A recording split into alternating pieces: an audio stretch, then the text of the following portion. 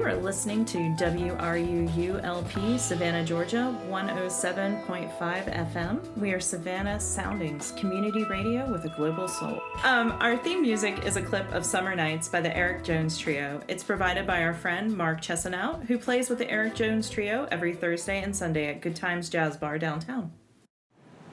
Hey, welcome to Arts on the Air. You were just listening to Pizza and Wine. This is Tamara Garvey. Melissa is unfortunately out this week, and I have Willie Smith with me. Welcome, Willie. Hey, how's it going? So good to have you. Glad to be here. I'm going to read a little bit from your bio. You were born in Beaufort, South Carolina. Both your parents are music teachers, and you and your younger brother, Jared, were encouraged to tell stories and make art. Now a freelance artist working on an independent webcomic with your brother called Blackguard. And your love for pro wrestling led to collaborations with many industry wrestlers as well as World Wrestling Entertainment themselves. Ooh, it's a mouthful just saying that. It is a lot. World Wrestling Entertainment. Okay. I wanted to start out, when did you move to Savannah? I came out to Savannah, I want to say 2002. Okay. Right after I graduated high school. And it looked like you attended a really sort of art-specialized high school. It's very interesting. I did. I went to the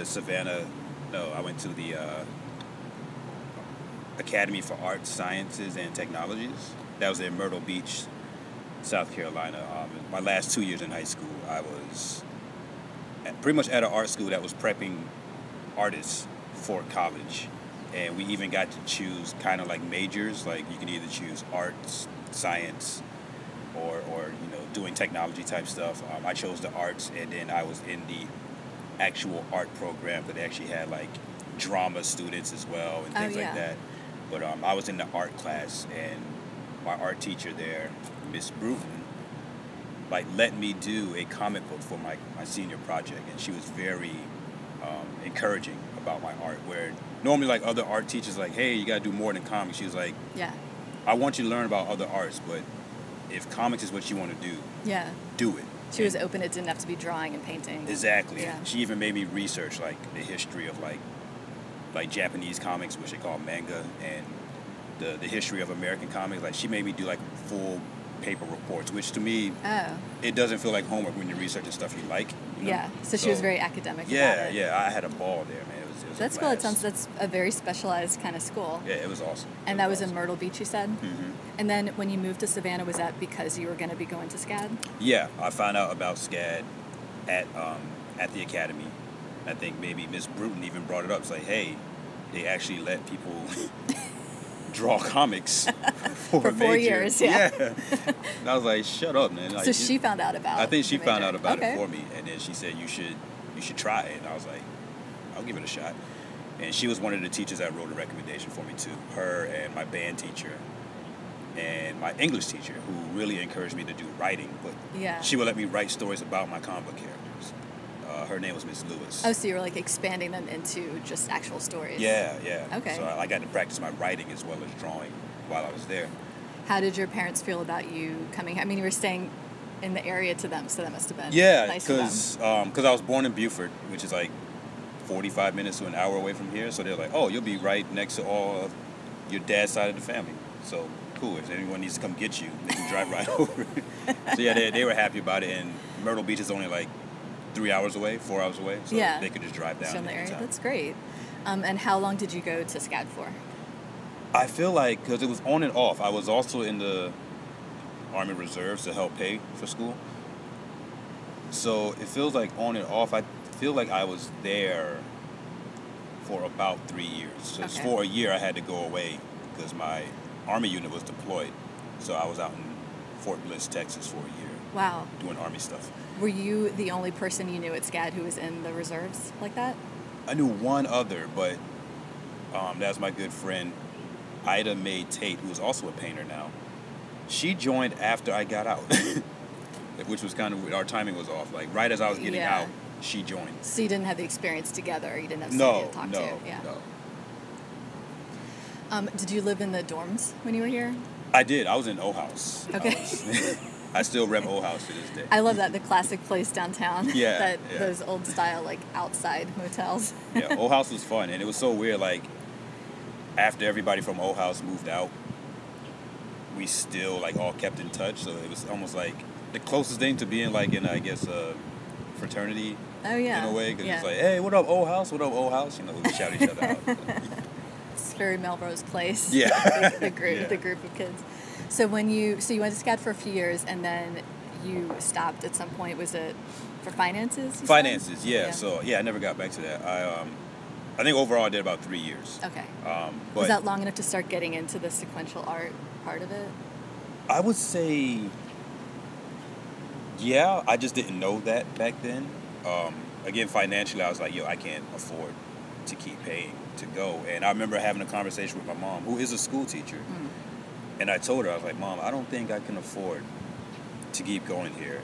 And I was expecting her to be like, well, what are you going to do? You got to do something. But instead, she was very encouraging. She was like, well, school's not going to go anywhere. If you decide you want to go back, you can go back. It's like right now, it's time for you to figure out what you want to do. And I just did that. At the time, I didn't think I was good enough. And looking back on it, I don't think I was. I wasn't good enough to step into the field of sequential art next. So I just had to self-discipline myself to getting better with my art. But I also started doing music. So that kind of became like not sidetracked me, but that became my focus for a few years. Yeah. And I should say, we met years ago. We both worked at Lady and Sons at the same time. Yeah. I was there from like 2005 to 2008-ish.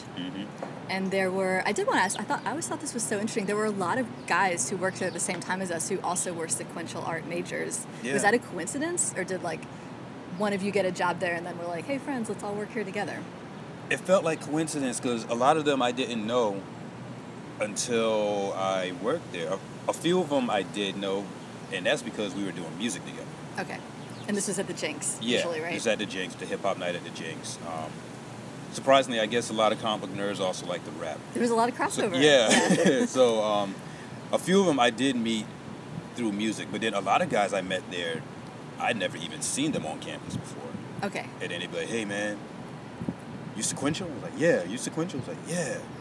You want to talk about comics? Yeah. So let's comic book nerd Yeah. out. This is the thing I love about Savannah is that frequently I feel like you meet somebody and then you find out that you would have met an entire second way eventually exactly. as well. There's a lot of kind of crossover paths and things. Yeah, it's so I love that. crazy. Like, a lot of people I've met, I was like, man, yeah, if I had met you anywhere else, we would have instantly clicked. We just so happened to be here first. Yeah.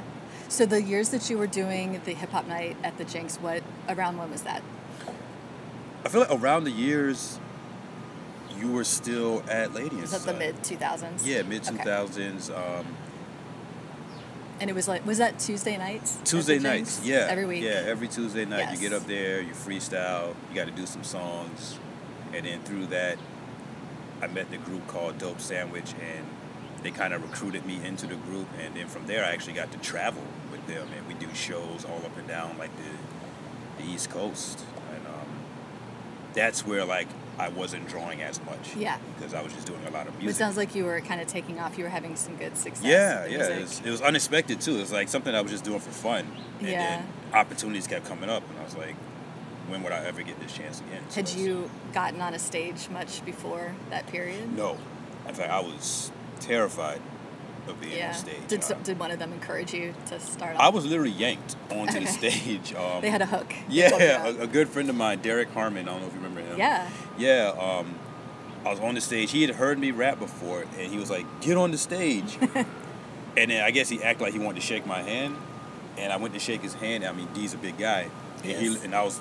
I'm small now, but I was even smaller back then. He literally yanked me onto the stage. It was like, he gave me a microphone, like, rap. So I had to do it, you know. That's like in a movie where you look up and the audience is staring back at you. That's and what it you're felt frozen, like. holding the microphone, and then you start. That's what it felt like. Did it go well, that first one? I don't think anybody heard me. I didn't know how to project my voice yeah. yet. Which after a while, it's like, going back to my mom, I used to sing in her choir. So I know how to actually project from the diaphragm, but I just wasn't using that yet in rapping, you know? Also, being in a group is a lot It is. easier than just your voice alone. Yeah, because you have guys backing you up. Yeah. And that definitely helps. Sometimes your voice gives out, and they know your song, so they just rap it for you. Yeah. So you had a few years where you were working at the restaurant and you were doing the Tuesday nights. Mm-hmm. And then how did you get back into the drawing again? So my brother, Gerard, he eventually graduated. he was going to Clemson. He graduated, and like you said earlier, he and I, we've always been very creative.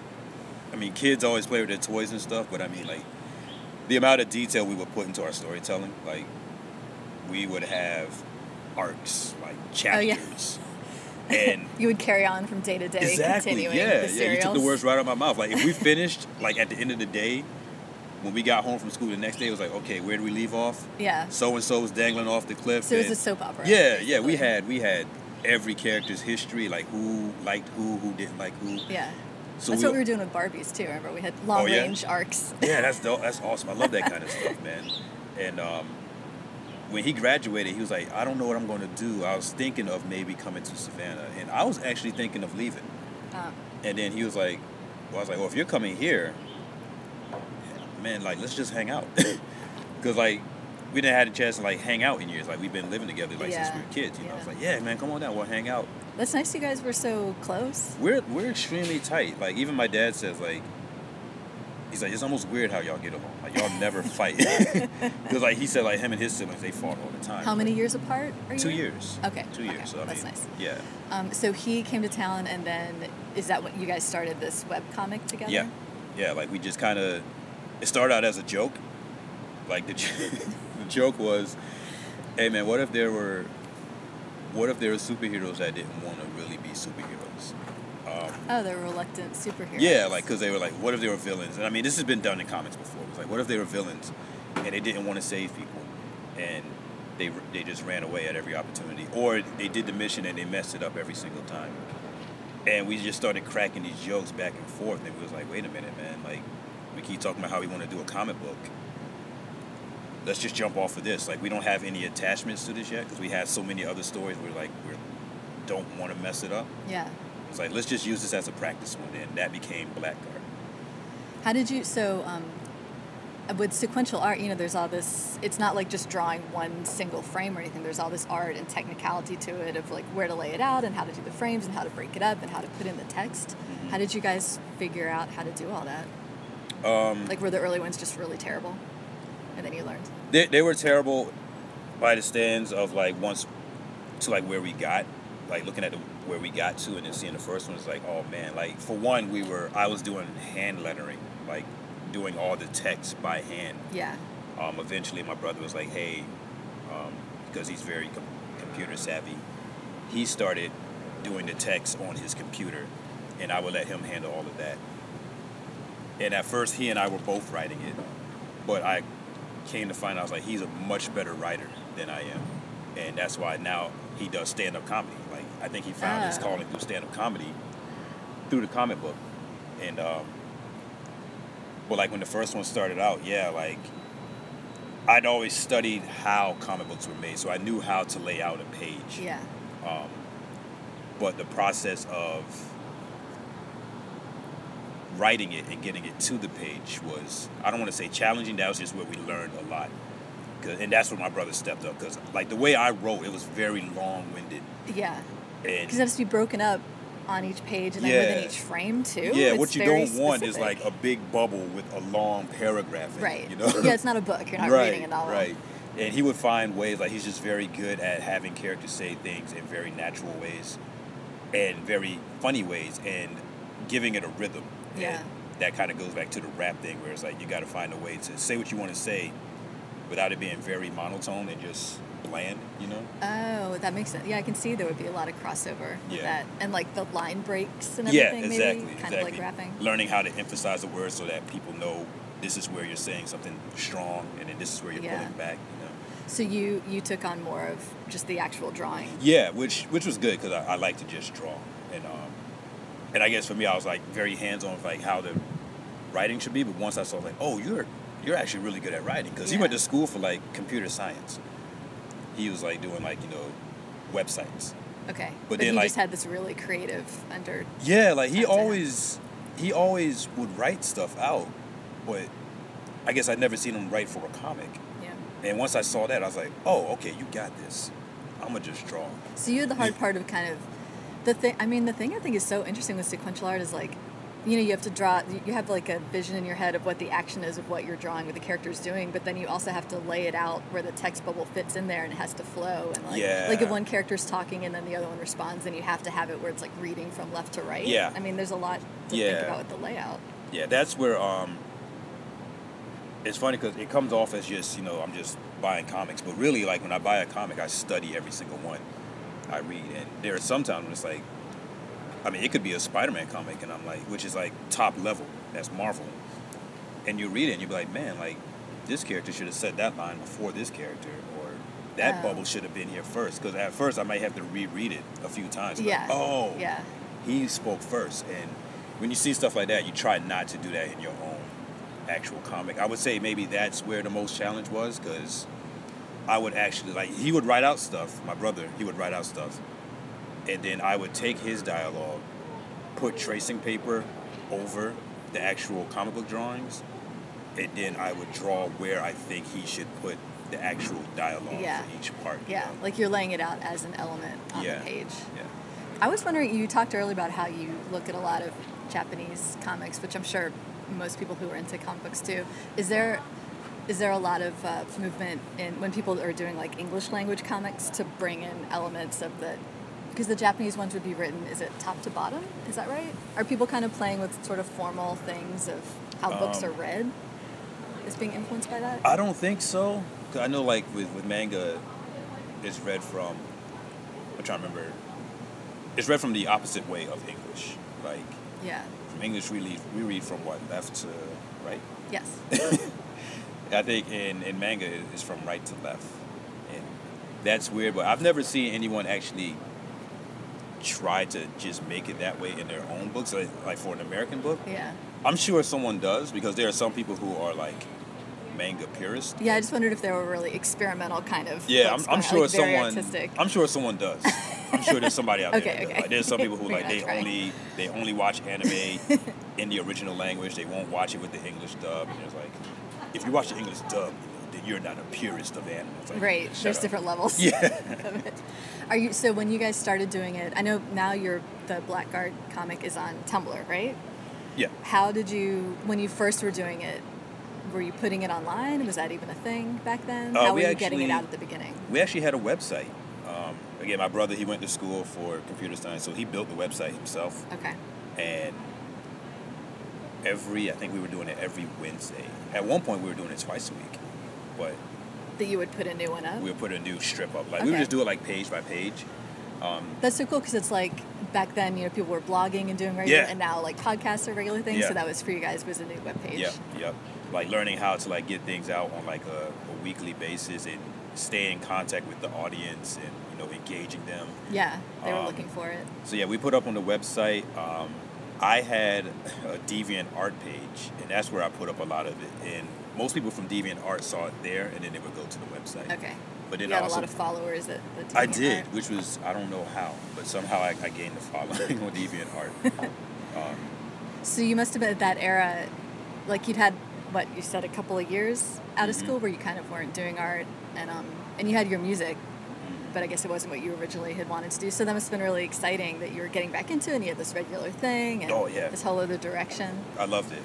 It was like, it recharged me, because it was like I was reminded, like, oh yeah, I came here to do comic books. Yeah. And then once I started doing that, I was like, I love this. And I started breaking it down. I was like, okay, man, like, at that point I was getting close to 30, and I was like, man, 30 came fast. I was like, before I know it, I'll be 40. Before I know it, I'll be 50. I was like, do I want to be touring, like, when I'm like 40 and 50? And I was like, no. I was like, do you want to be at home drawing comics when you're 40 and 50? I was like, yeah, that sounds way more. So that's what made the decision. I was like, okay, yeah, comics is the way to go. Yeah, it's interesting, the idea of you're getting close to kind of a milestone birthday. And so you really, I think a lot of people had that, where you really aspire into yourself to push things along and get back to what you wanted. And I'm sure, most creative people can relate to working in a bar or restaurant, and like as time goes on, it's really hard. It's a real slog. And so if you don't every so often have something to juice you up, then the days just kind of go by, and it's very hard to keep going like that. Very true. And to remember that you're working a job like that to support yourself in your creative thing. Right. Yeah. I wanted to ask you, so how have your the materials that you used to draw, has that changed over time? Yeah, only recently. The funny thing about the comics, like when I first started the comic, I really was a pencil and ink kind of guy, and that's really all I wanted to do. I just wanted to be the pencil and ink guy. Yeah. I tried to push the colors onto my brother. I was like, hey man, you work with computers, like you want to just color it in with your computer? And he did some of it, and then I was looking at it and I was like, man, it's good. But the artist in me was like, it could be better. And you remember our friend Dwayne Brown? Yeah, like, so he and I were roommates, and when he moved, he had like a box of Prismacolor markers, and he was like, I don't want to take these, man. You want them? That's worth a lot of money. I was like, sure, I'll take them. And then they just sat in the box for like a few years. I never touched them. And when we started the comic book, I was like, I wonder if I can color these things in with markers. So I watched some videos on YouTube, learned how to use them. Also left out the fact I did airbrushing for a few years.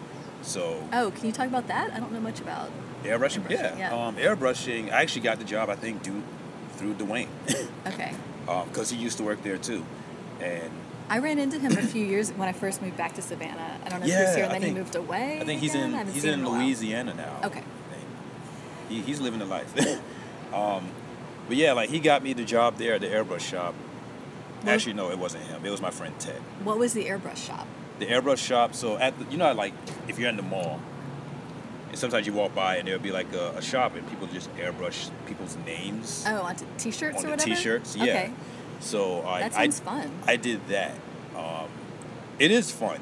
Like airbrushing itself is fun. Learning a new medium, is always fun.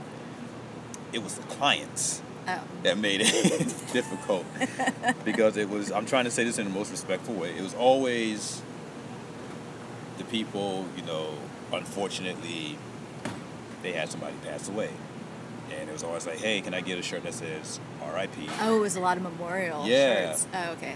So but that's a lot of pressure. Man, they did not know how to communicate what they wanted. And I guess looking at where I'm at now, I learned a lot because you had to learn how to help people get their ideas out. That's interesting practice, to communicate with clients who aren't artsy at all and don't have even the words to talk to you. Yeah, that is a challenge. Did they have like one T-shirt, so you did it and you either messed up or not, or were there many T-shirts? We had like a box of shirts. Okay. But you didn't want to just waste it, so like people would here's a good example. I think we had white shirts, and then sometimes people would just bring in their own shirt. Yeah. So that helped. So they would come in, like they would go to the store, buy a black T-shirt, and then they bring it over and they'd be like, hey man, I want the shirt to say yada yada yada, and I was like, okay, cool. And then we break it down. It's like, okay, what colors do you want on this shirt? Now it's a black shirt. You'd be like, yeah man, let me get purple, white, and black. The purple won't show up unless you put white down first, and then you have to double charge them for that. Yeah. But they're saying I want black on the shirt. I was like, you already got black. Like, they did not understand it. It was like, why can't you put black on the shirt? A different shade, a different tone of black.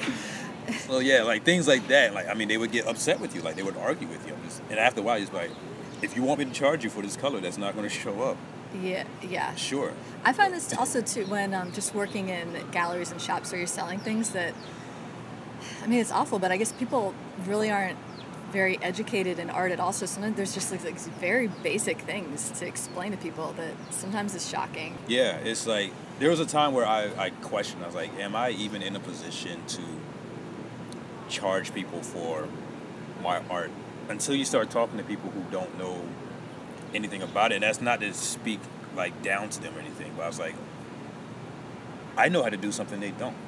That's why I have to charge what I charge. Yes. Because when you speak to someone and they literally will spend a good 30 minutes trying to describe what they want, and then in a minute we can sit there and go, oh, you mean this, that, and that? Yeah. And it's like, oh yeah, you got it. I was like, cool, I can do that. Yeah, sometimes maybe you feel a little insecure about your level of it, but compared to the average person or the person hiring you, you are very, very expert comparatively. Yep. I know a lot of times I have to explain to people the difference between the original and a print.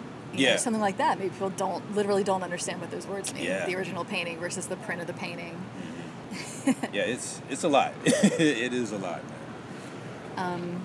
So that sounds, the airbrushing thing, at first I thought you meant it was almost like those shops at the beach, like at Tybee, where you're airbrushing a sunset or something. But you were doing these really serious memorial things for people. Yeah, I mean, and sometimes, like, because I got there, and I think the reason they brought me along, because they had guys that could do, like, you know, like the guy that hired me, he was also a sequential art major. But he was also really good with, like, the fonts, like the way he could, like, make the shapes of the letters. And I mean, he could do various ones. He could do beautiful handwriting. Yeah, he could do it in Old English. He could do it in cursive. And then he was really good with the graffiti stuff, too.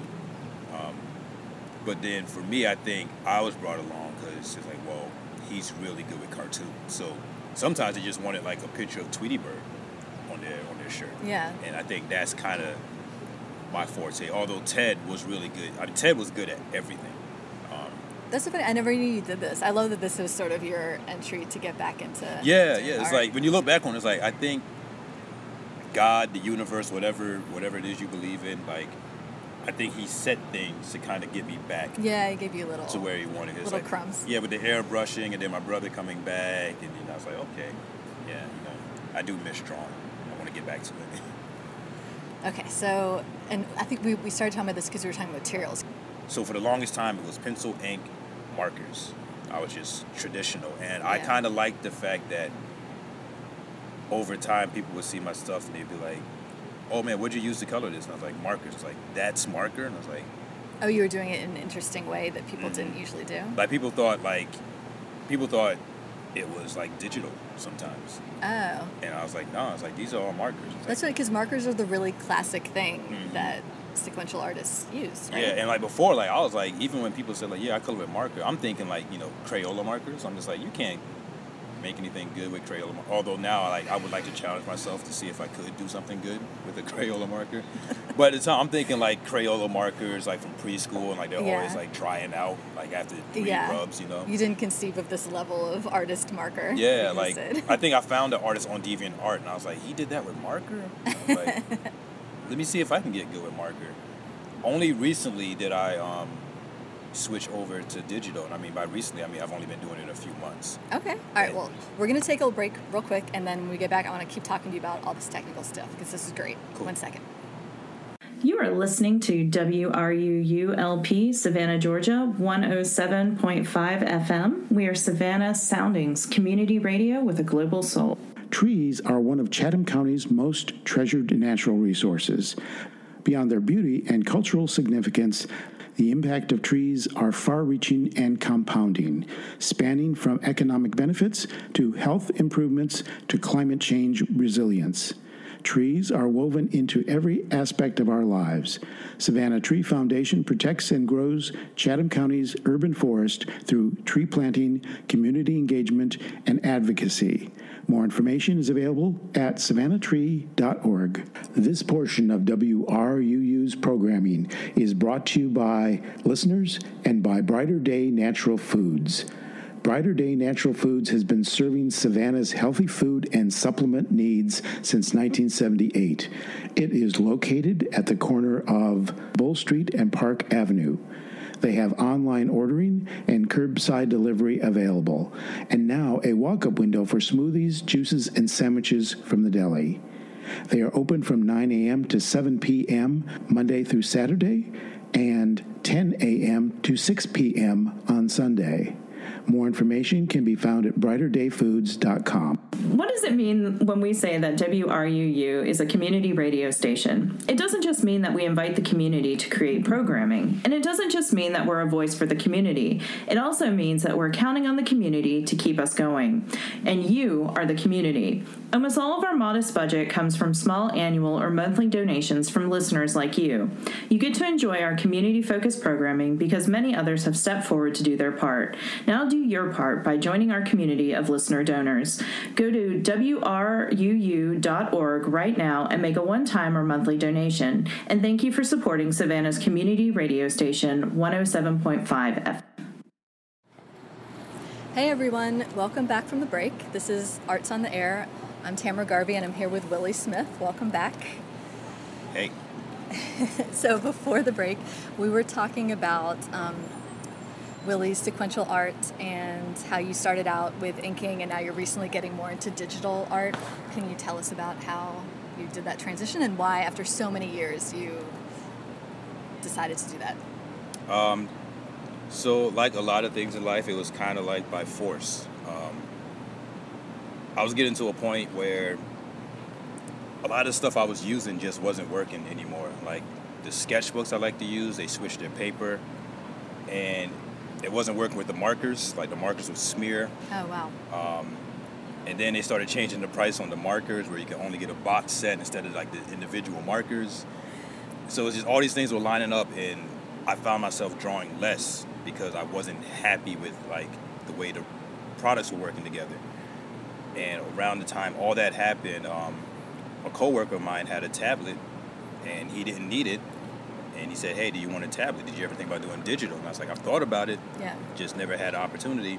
Because people probably were doing digital and sequential art for years Oh yeah, and years now, for right? a long time. Everyone Yeah. was like wondering, like, when are you going to do digital? I was like, well, I'm doing okay with my traditional. So. But then he had this tablet, and not only did he have it, and I was like, "Hey man, I'll buy it off you." And he's like, "You can have it for free." And free is always good. Yeah. So. Especially with these markers now moving to boxed Yeah, sets. That's I was quite a like, change for this yeah. company to do that. Yeah, I was like, man, I don't want to have to buy a box just for one marker color that I need. I wonder if this company has inspired many, many artists to now go digital. I feel like that's what's going to happen. Weird. Okay. And I feel bad for the market companies. Like maybe they'll switch back over. But so yeah, I switched over to digital, and What program do you use? I use Clip Studio Paint. Clip Studio Paint. Okay. Yeah, it's. I asked around. I asked a few other artists, and I was like, "What are some programs that y'all like?" I mean, of course, there's Photoshop, Yes. but an artist of mine, or an artist friend of mine that I know, he uses it, and I will always see what he's doing with it. I was like, man, his stuff looks just like his traditional work, just a little bit more crisp.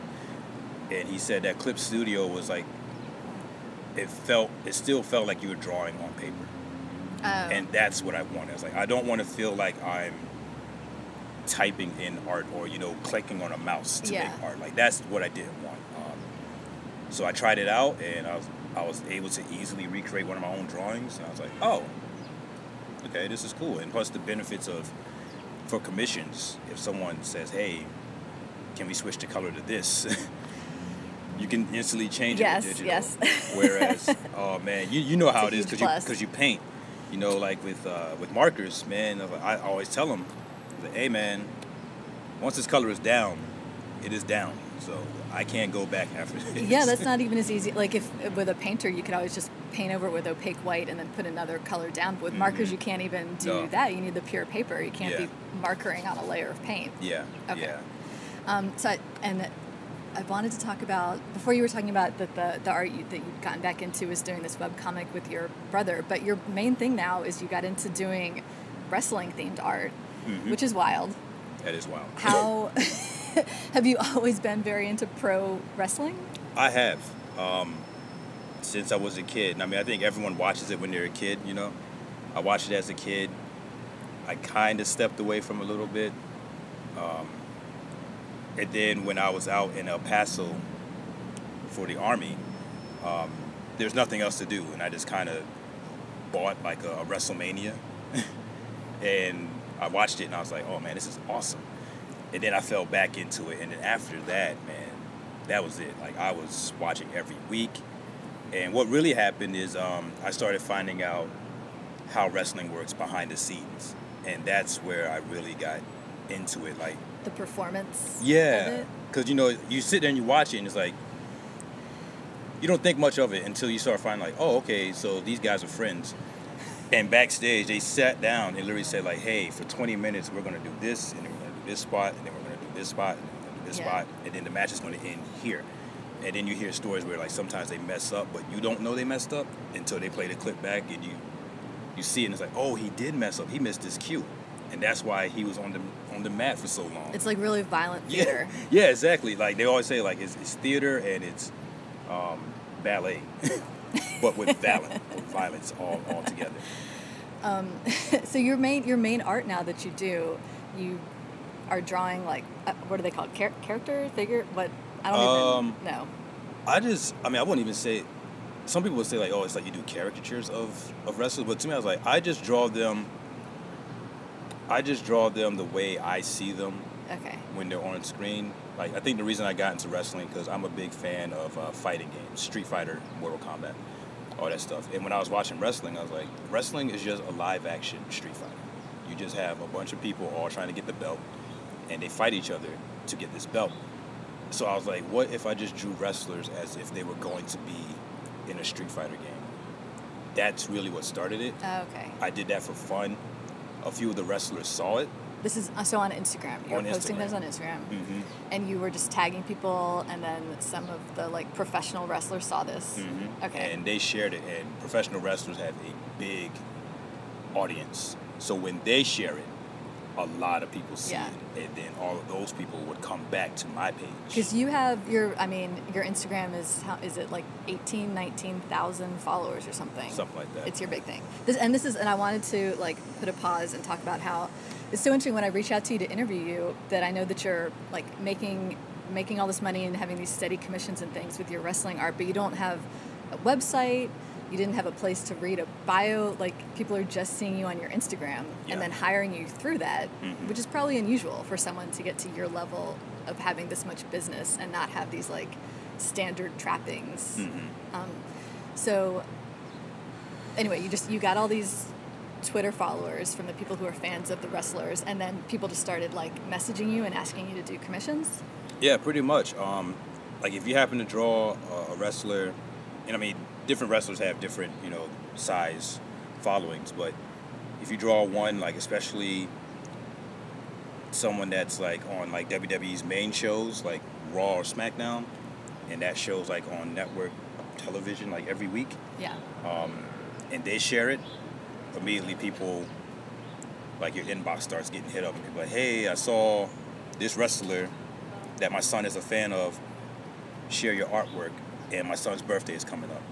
Can you either draw my son dressed up as the wrestler? Can you draw my son standing next to the wrestler? Yeah. Like things like that. Yeah, they want you to create a little scene. Yeah, and then sometimes it's like, hey, I don't really want a wrestling drawing, but can you draw me and my wife as, Thor and Lady Thor? Yeah. Or, things like that. Just something in this realm of, like, fantasy type of thing. Yeah.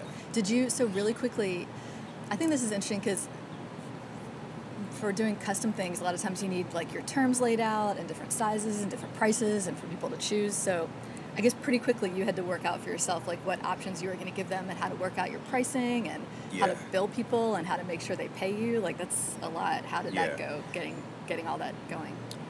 It was a learning process. I think I kind of got my practice in. Like, there's one time where I really was just tight on money. A lot of the things happened just because I was just forced into it, because I didn't really have a plan for any of it.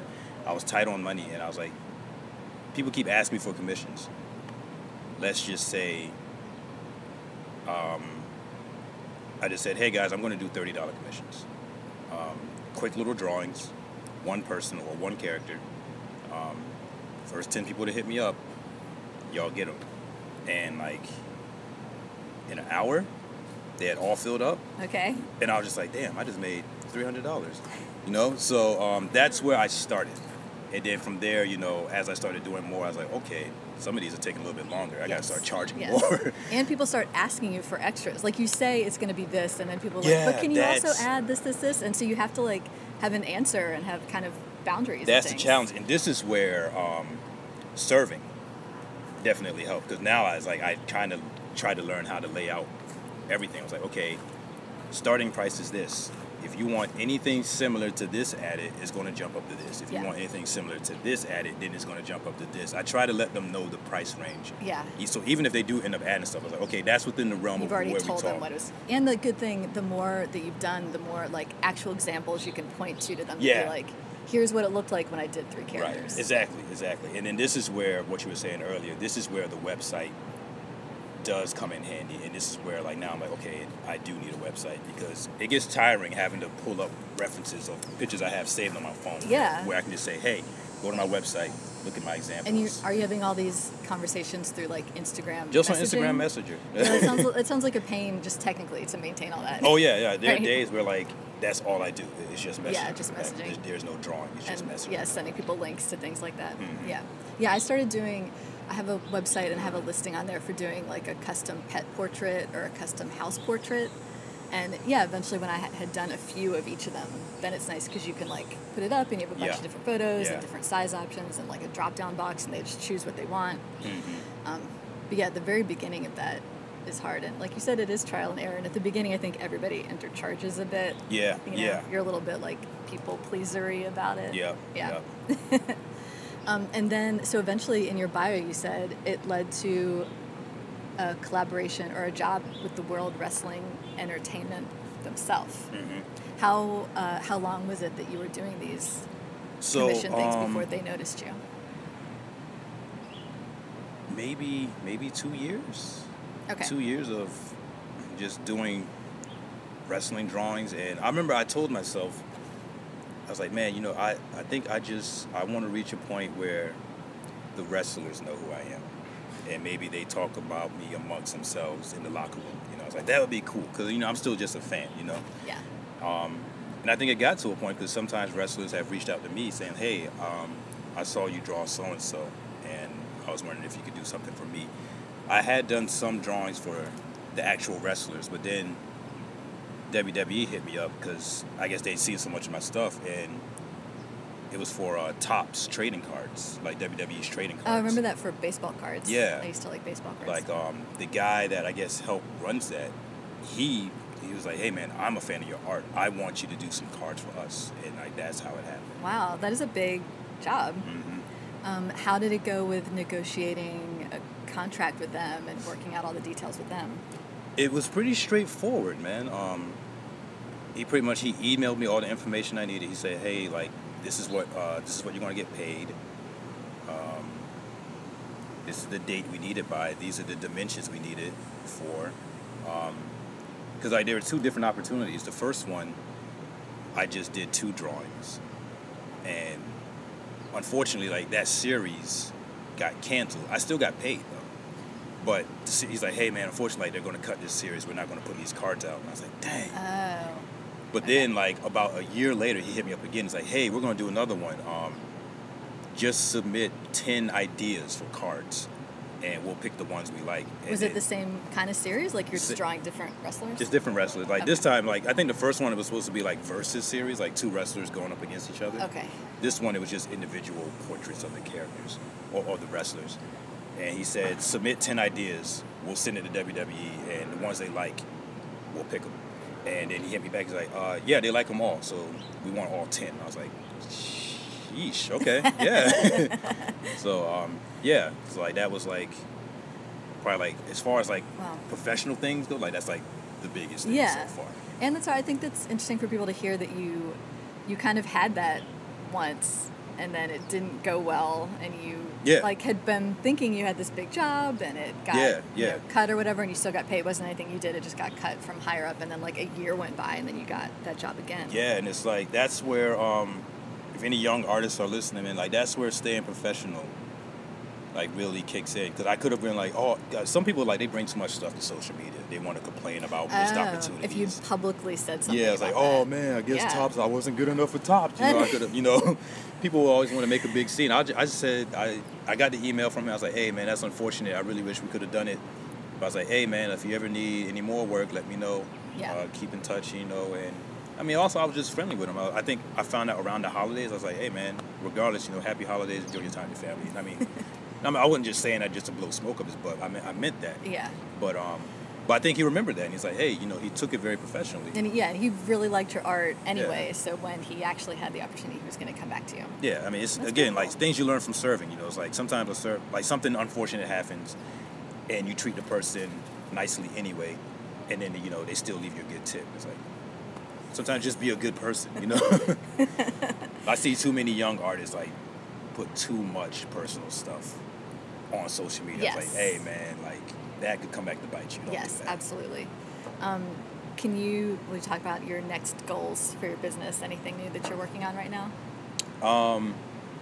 my next goals, what I really want to do, like, I miss drawing comics. And my brother and I, we did have a chance to do like a animated short for Blackguard. Oh. With one of our friends. And that's where we kind of stepped away from the comic because we were focusing on that. And my brother has gotten really busy with doing a lot of writing for like TV show pilots and things like that. Oh, really? And He got away from his computer. yeah, His web design. Yeah. I don't even think he does that anymore. But yeah, he's really into writing now. Like he writes all kinds of projects with his comedy friends. And for me, I'm just like, man, and I was just talking to him about this other day, and I was like, I really want to draw another comic book. Yeah. And I think that's the next goal for me. Yeah, Especially now with digital, it's so much easier. Yeah, you switch into digital, which is, like you said, faster, and then it sounds like he's working in this industry, so you guys would be doing it and possibly getting it at some higher level than you would have before. Right. Which is cool. Right. And one final thing I did want to ask, I know that you've started making prints of your work. Mm-hmm. Where do you go to get those done? Creative Approach is my main place to go. Now, I know there are other places I want to try, but I mean, Creative Approach is like a 10-minute walk from my apartment. Yeah. So it's the most convenient, and it's to a point now they know exactly what I want. I just walk in there and Get I your give usual. it to them. Yeah. And then a final thing I kind of wanted to ask, since you working with your brother on a creative project can be really hard, do you have any words of wisdom for other up-and-coming people who want to do group projects like this? When it comes to a group project, and I guess this also comes from doing the rap thing too.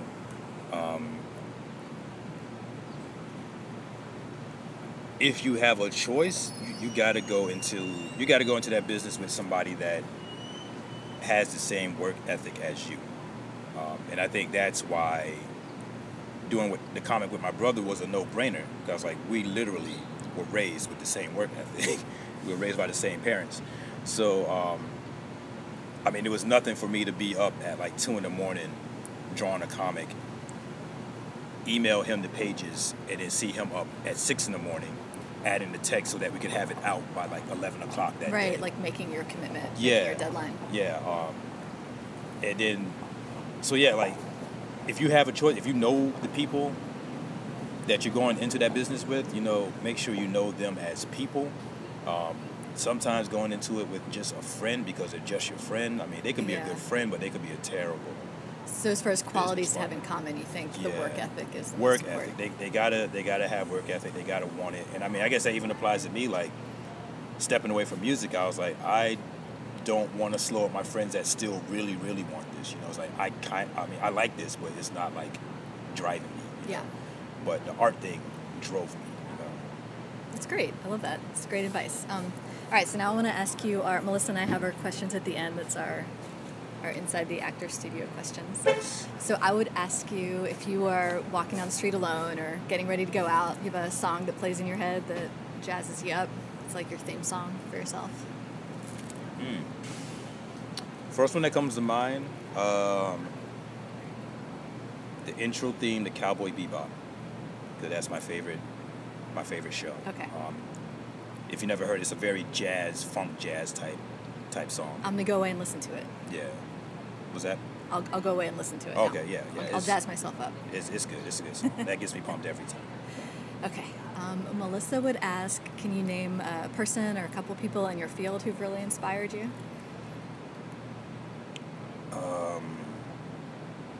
There's a lot. The first one that comes to mind, Sanford Green, who draws comics now for like Marvel and DC. I mean, he's drawn Spider-Man, Superman, Batman, all those guys. But he's from South Carolina, like myself. And I actually got to meet him at a convention. And this is back when Gerard and I were just starting Blackguard. I had my little portfolio with all my comic book pages. And I showed it to him. I was like, hey, man, I'm a big fan. I would just be honored if you would just look at my art and just tell me what I need to work on. And he looked at it. He's like, man, this is cool. Like, hearing one of your, like, artist heroes say, like, hey, man, this is cool. That was one thing. But then I always remember this. He said, hey, man, just work on your fundamentals and you'll be fine. And, like, I always remembered that. I love that. By encouraging me, Okay, I had a question. If you weren't doing what you were doing for a living, what is another field that you would like to try? Oh, if I wasn't doing art right now, it'd be music, but I don't think I'd be rapping Okay. as much. I do it here and there, but I didn't even get to touch this. Like once I stepped away from rapping, I started getting into like music production. Like again, somebody had a software where you can make music on your computer, and they gave it to me. That's kind of how things work in Savannah. I did a drawing for him. He gave me the software, and I really got into. I bought like a little keyboard, and I started making beats, and that's why I was like, I think this is what I really would have kept doing if I was doing music. I would have stepped away from the mic, and I would have just made the beats for the rappers, because I really like working on chords and harmonies and laying down drums. I love all that stuff. So that's probably what I'd be doing. Maybe if you and your brother end up doing an actual, like a comic, then you can do the music for it. Yeah, that's the dream of mine. I was like, I'd love to like make a soundtrack. And that was like, I have music that I've made. I just am lazy about sharing it. But I make it, and I'm just like, this is the theme for this character, and this is the theme for this character, and this is the theme for this fight. Like, I have songs just reserved for all that it's real stuff. multimedia. Yeah. Okay, the final question Melissa would ask, since she is a co-owner at eShaver, she'd ask if you have a book that really inspires you. Man, that's tough. Because I don't want to just use the cheap way and say an art book. You can say that. Why not? Because like there are several art books that I just study all the time. Yeah, talk about that. So yeah, like any of the art books that feature the art from Street Fighter or Capcom artwork, like books what was that? Capcom. Capcom. That's like the company that made the Street Fighter games. Like all of the they have like these like libraries, collections of all their artwork from like the 90s, and like that 90s era of Street Fighter artwork is like what I try to capture in my own stuff. And I have like tons of those books like on my shelf, and whenever I hit a dry spell, I just grab one and I just flip through it. So I would say visually that one. As far as reading, I mean, this may sound cliche, but I still get things out of the Bible that just, but it's like I have to get someone that's like a contemporary. Can you suggest a contemporary? Oh yeah, translator? there are two, Darius Daniels. And I mean, when he's sitting there talking to you about the Bible, but then he'll say things like, y'all remember that episode of Martin? I was like, I remember that episode of Martin. And like, you can't compare it to the Bible. And I'm just like, okay, yeah. And then there's another guy, Stephen Furtick. And I guess for him, it's reassuring to listen to a pastor that still likes Metallica. And I'm like, okay. Because, you know, I grew up in the church, but I also grew up listening to heavy metal. The Church of Metallica. Yeah. So it's like, yeah, man, you know, sometimes like the chord hits you like that song of Metallica. I'm like, yeah. All right. Yeah, it's like, and plus, I mean, these guys, they just wear regular stuff. They're not up there like all decked out in these fancy suits, and like they're around my age, so they're referencing things that I know. So yeah, like those guys, those translators. Those translators, cool. Yeah. Well, Willie, this was fantastic. Thank you so much. So glad to talk to you, and I will post links to your places in our show notes. Awesome. Mini interview. Hey, this is Tamara Garvey, and I am with local artist Michelle Perez, good friend of mine who I've run into selling her artwork in the park frequently. Welcome, Michelle. Hi, thank you for having me. Of course, so good to see you. Can you tell us a little bit about how you got started selling your art in the park? I was working a retail job and not making enough art, and I was working on a bunch of pet portrait commissions at the time. And I decided one day that I wanted to do it full time, so I went out with a sign that said, "I will paint your pet." And I took out whatever prints of whatever art I had at the time, which had nothing to do with anything touristy, no local landscapes. I had never made a landscape at that point. Oh. Yeah. So I went out there to try to get more work. Wow, so your art has really changed over time because you are known for your beautiful trees and squares paintings. And there must be, as far as I know, selling publicly and having a thing where you have to like haul your art out and set it up and then take it back down. I used to sell my art in Central Park when I lived in New York. So I know there's a huge learning curve for the display and everything. Can you tell us a little bit about how your display and your strategy has changed as you've been doing this?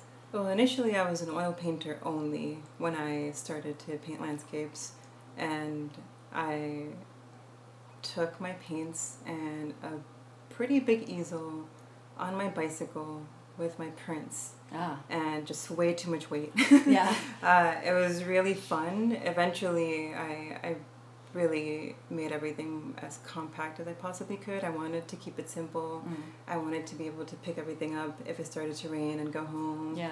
I wanted to make it easy to start a painting and then be able to pack it up. Yeah, and just be able to pack it up. Especially because it rains so much here. I also didn't want to pack a bunch of supplies which happened often. I would pack up to make a painting, and then I would spend the day talking to people, which was the purpose of being out there. But then I wouldn't complete the painting. So after doing that over and over and over, I realized that I could just take a sketchbook or anything smaller, maybe I tried gouache. That's how I actually got into gouache. Something faster. That makes complete sense. What has been your biggest surprise about selling publicly to people? How much it's helped me grow as a person, not even an artist. It's definitely helped me grow as an artist, but just as a human. The kinds of people that I have the opportunity to meet every time I go out there. Maybe not every time, but I'm always surprised by, always inspired by people that I meet, whether it's a new artist that's selling, a person traveling through town, someone that's a local, hearing other people's stories and just connecting with people has been beautiful.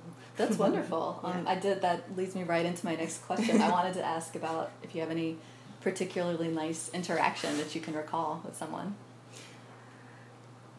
Oh, I just put this away recently. I have I have a memory box, and I was looking through it recently, and I found this letter that a kid sent me that I had met at the park, and this happens all the time. Oftentimes a parent doesn't want to buy the art, or they can't afford it, or whatever the reason, and I would just connect with a child, and they really want something, and I would just give it to them, and I'll tell them, here, it's for you to feel more, go home and draw something. Yeah. Well, this kid sent me back some drawings. Oh. And I recently found them. This probably happened like a year and a half ago or something like that. But that was really sweet. That was really, really sweet. That's incredible. You had a follow-up. Yeah, it's really sweet. I actually thought about sending a postcard recently. Yeah. Wow. Well, you could be like hopefully real it's the pen same pals. address. Yeah. That's an incredible answer. Well, thank you so much for talking to us, Michelle. If you could just tell everybody, so it's Forsyth Park. That's the park we're talking about. Can you tell us, like, if they want to come visit you and see your bench full of beautiful art, when could people aim to maybe see you? I usually go out and set up in the morning between 9 to 1 or 2, depending on the weather. Usually between Friday and Monday. Okay, that's fantastic. Whenever I want to go. Thank you so much, everyone. This is Michelle Perez. Hi. See you later. Here are some fun creative events coming up over the next week. Thursday at 7 p.m., there's an artsy movie at the Lucas Theater called Bodies, Bodies, Bodies. Friday at 7 p.m., there's a free-spirited cover band called Outlaw Gypsy playing at Molly Maguire's. Saturday at 10:15 a.m., is the monthly meeting of Fiber Guild of the Savannahs. That's going to be at Oatland Island. Through October 22nd, there's a show at Sulphur Studio. It's Lisa D. Watson's Mixed Media Works. The show is called Avant Gardener. And through October 26th, Heather Zatmary has an art show at Rule of Three Gallery. It's called How Much Is Not Enough. Up next on WRUU, it's That Old Savannah Magic from 4 to 6 p.m. It's a variety show featuring Savannah history, radio theater, interviews, and music. You are listening to WRUU-LP Savannah, Georgia, 107.5 FM. We are Savannah Soundings, community radio with a global soul.